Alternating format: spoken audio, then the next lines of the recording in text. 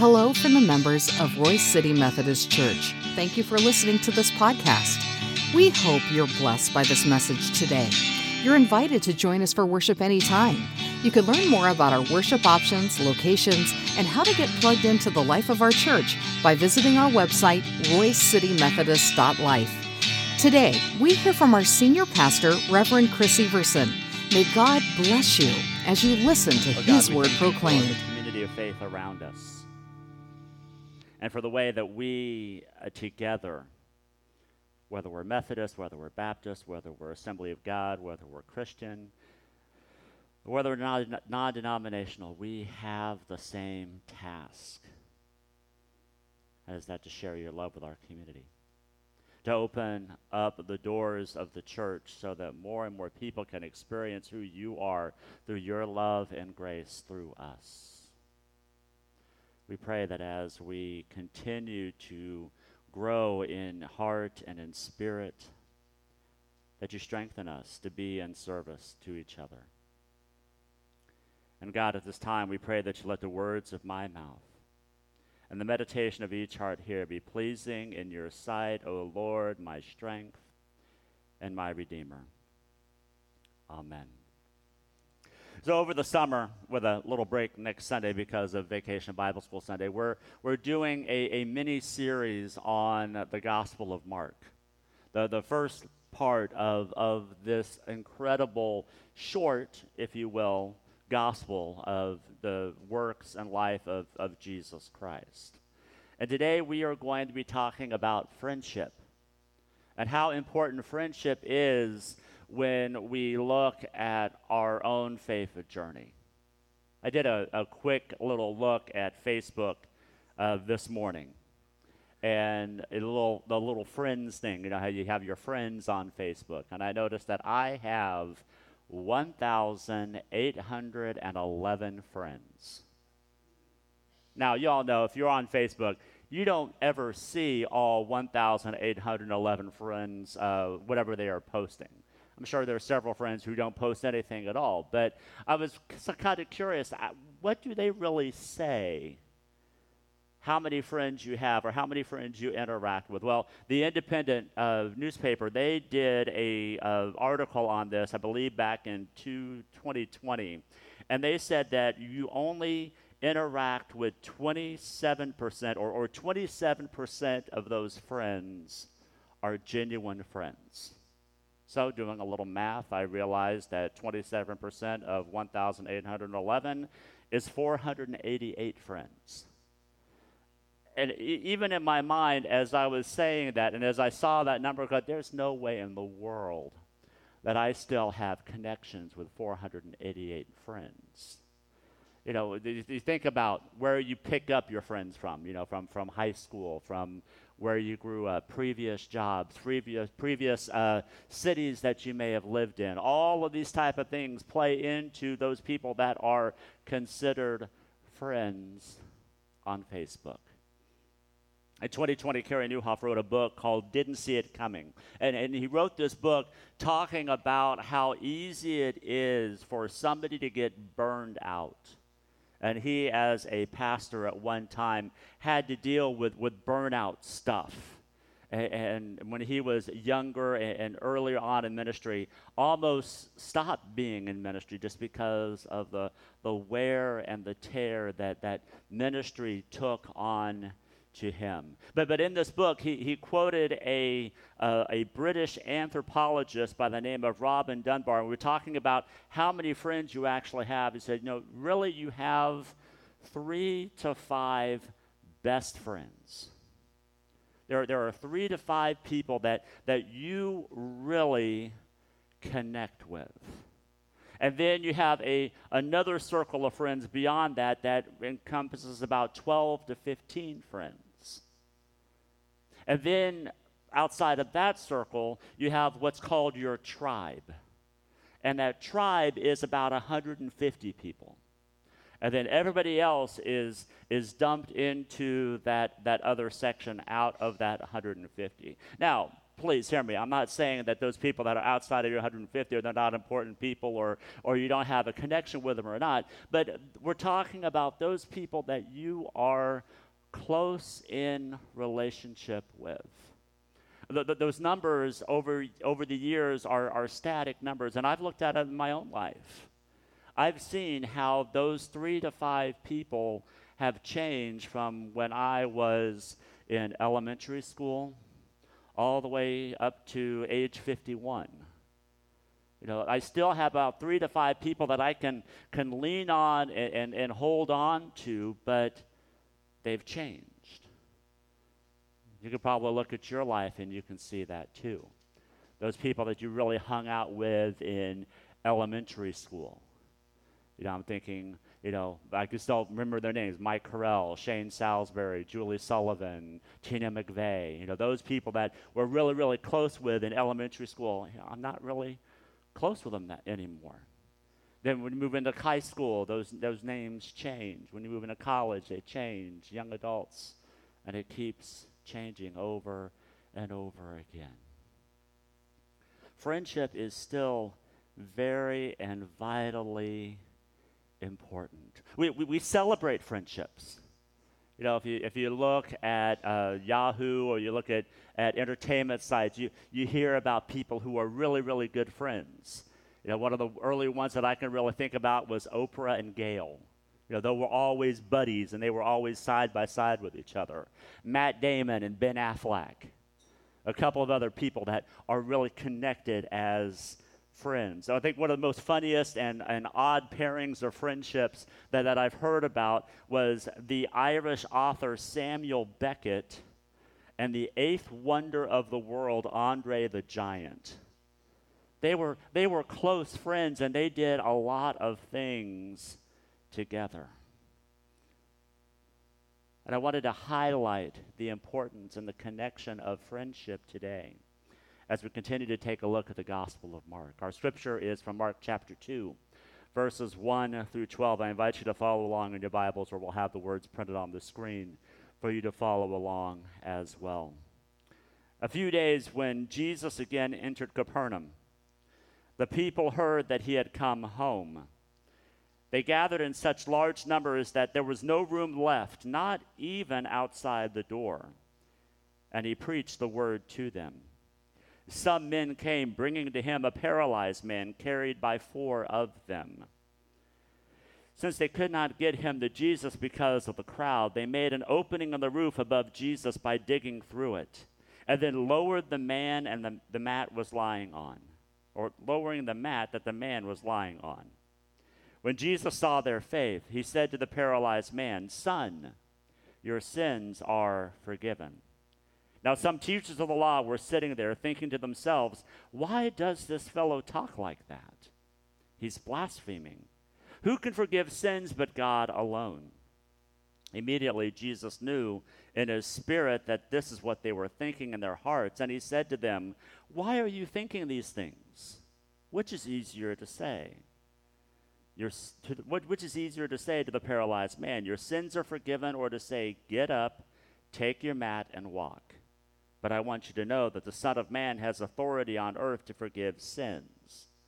So he said to the man, "I tell you, get up, take your mat and go home." He got up, and he took his mat and walked out in full view of them all. This amazed everyone, and they praised God, saying, "We have never seen anything like this." The word of God for the people of God. Thanks be to God. So I think it's clear. Friendship is important. In another 2020 study by the Mayo Clinic, it states that friendship prevents isolation, prevents loneliness, and gives you a chance to offer needed companionship too. So how do we take that and how do we place that on our scripture for today? Capernaum was considered to be the hometown of Jesus. When he moved from Nazareth into the Sea of Galilee, he did about 85% of his teaching just around that area of Galilee. So Capernaum was set as their home base. It's where Peter lived. It's where he healed Peter's mother-in-law. It's where a lot of the miracles were close by. The feeding of the 5,000 was nearby. The Sermon on the Mount was nearby. All of this stuff took place right here. So as we heard last week, as Jesus healed the leper and was told to not go tell anything, word spread anyway about who Jesus was. And as Jesus started to gather people around in this particular house, it got packed. It got full because there was an open door policy for Jesus. Jesus, when he was teaching, would leave the door open and people would come and flock to hear what it was that Jesus had to say. So we get to the friends of the paralyzed man. The friends who wanted and to know that Jesus could take care of this friend that they loved and they cared about. We don't really know how he got paralyzed. We don't know if this was a lifelong thing or if there was an accident that happened and they wanted to restore him so that he could be running around with them again, or they just had mercy and care for this man that they were taking care of. But as they came close to where Jesus was located, where Jesus was teaching, I'm sure some of their hearts just kind of sank because they knew that there was absolutely no way that they were going to be able to get a stretcher in to see Jesus. So these four friends devised this plan. Well, if we can't go through the door, why don't we go through the roof? Now, it's not like somebody going through one of the roofs in our house. The roofs there in early Israel, they were easy to tear apart, but I'm sure it made a big giant mess as they were taking apart the leaves and dismantling the clay and removing the wood or the tiles that constituted the ceiling of the home. But Jesus sat and looked at them, and I could see him just smiling and understanding what was going on here. Now, the owner of the house may be a totally different story. But as the man came down, Jesus didn't really say anything about the man. But we hear that when Jesus saw their faith, when Jesus saw the lengths and the energy and the time and the effort that they put in, and knowing that their faith was the one that got that man there, he healed him. He saw mercy on him. He told him that his sins were forgiven, and later to pick up his mat and walk away. So my question for today: how can we be like those four friends? How can we live our lives sharing our love just like those four friends shared that love for our neighbors? I think the very first thing and the most important thing for us to realize is that Jesus loves to see our faith. Jesus loves to see it when we share and show our faith. It doesn't matter it's not about checking off a box or saying that we have something complete, but Jesus loves to see when we are active in our faith. Jesus knew that as he was proclaiming that the kingdom of God or the kingdom of heaven was near, those people, those friends were living in that kingdom. They were already saying, if Jesus is proclaiming healing for those who are sick, recovery of sight to the blind, all of those type of things, if those things are available right now, I want to live out my faith so my friend can have that healing. And I can see Jesus smiling at them and saying, they get it. They get why I am here. They get what it is that I have come to do. James 2, verse 18, reminds us about the difference between faith and deeds.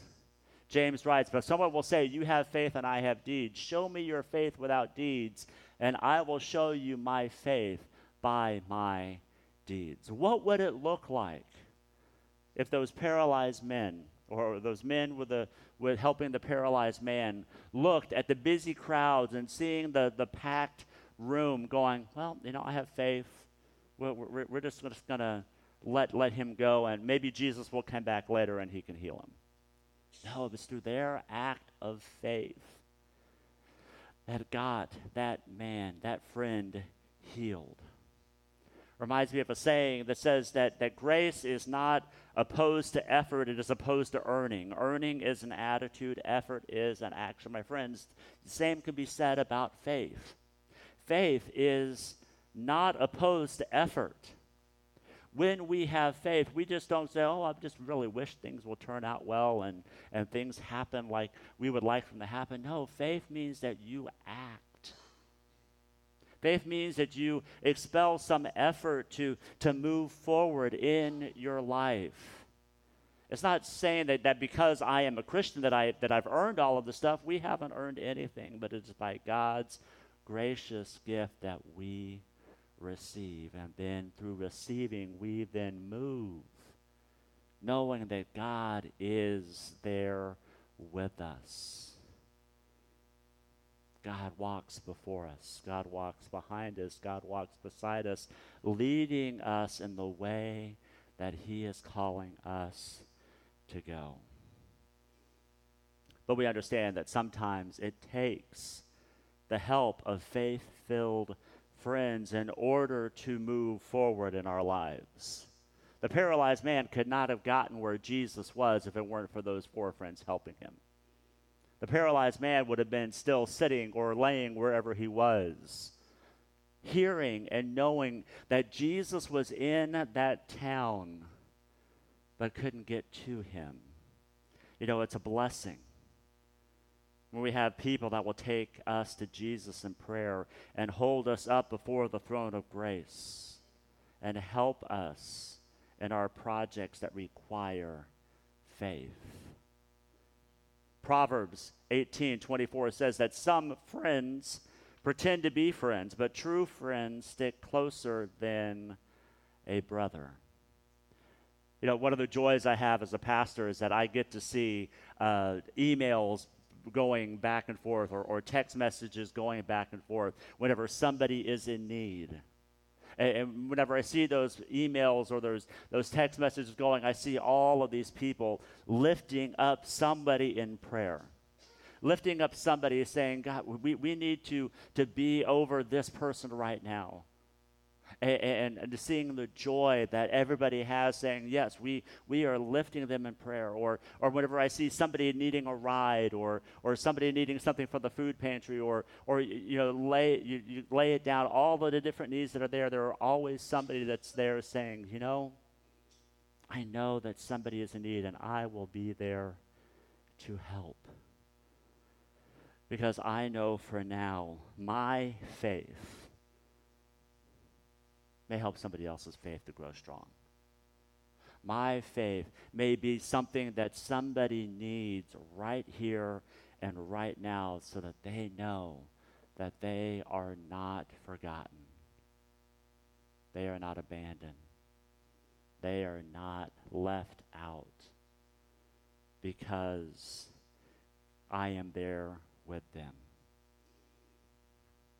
And I think the most important thing that we realize is that our faith or our lack of faith can affect others. That's why when we have communion and we share in that prayer of confession, where we always say, because of those things that we have done, those sins that we have done, and for those things that we have left undone. I think sometimes we leave things undone because we don't feel like we have the faith to handle those things. I think sometimes we don't do things or we leave things out because we don't know if we have the opportunity to really stand in the gap like we feel God is calling us to do. And my friends, the best way to stand in the gap with somebody is just to be there. That's what the four friends did. The four friends were there for the paralyzed man.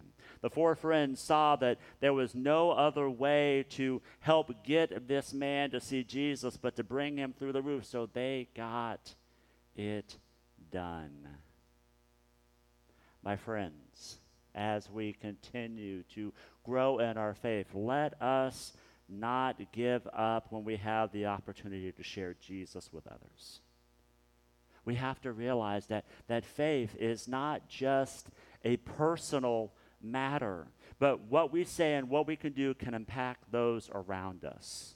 Paul understood this when he was writing to the Corinthians in his second letter, chapter 4, verse 13, when he says, "It is written, I believe, therefore I have spoken. Since we have the same spirit of faith, we also believe and therefore speak."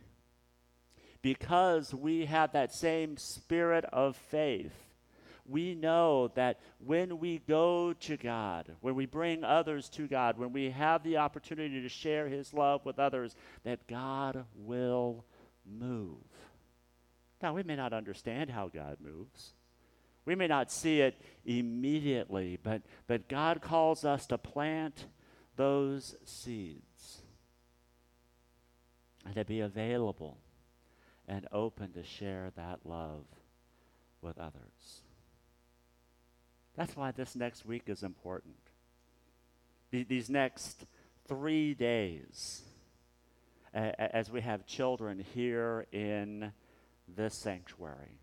And not only children, but I know we have volunteers who are not a part of our church that are looking at a place to serve because they see and they know that the opportunity to share the love of Jesus Christ makes a difference. It's not tearing a hole in the ceiling of the sanctuary, but it's pretty darn close. It's tearing a hole to where their hearts are open to receive God's love and grace. Friendships are vital.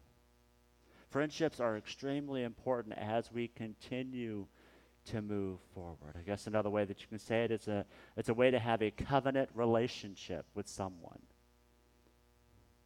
to allow you to hear the message of grace in a way that makes a difference in your life and the life of those around you. Let us pray.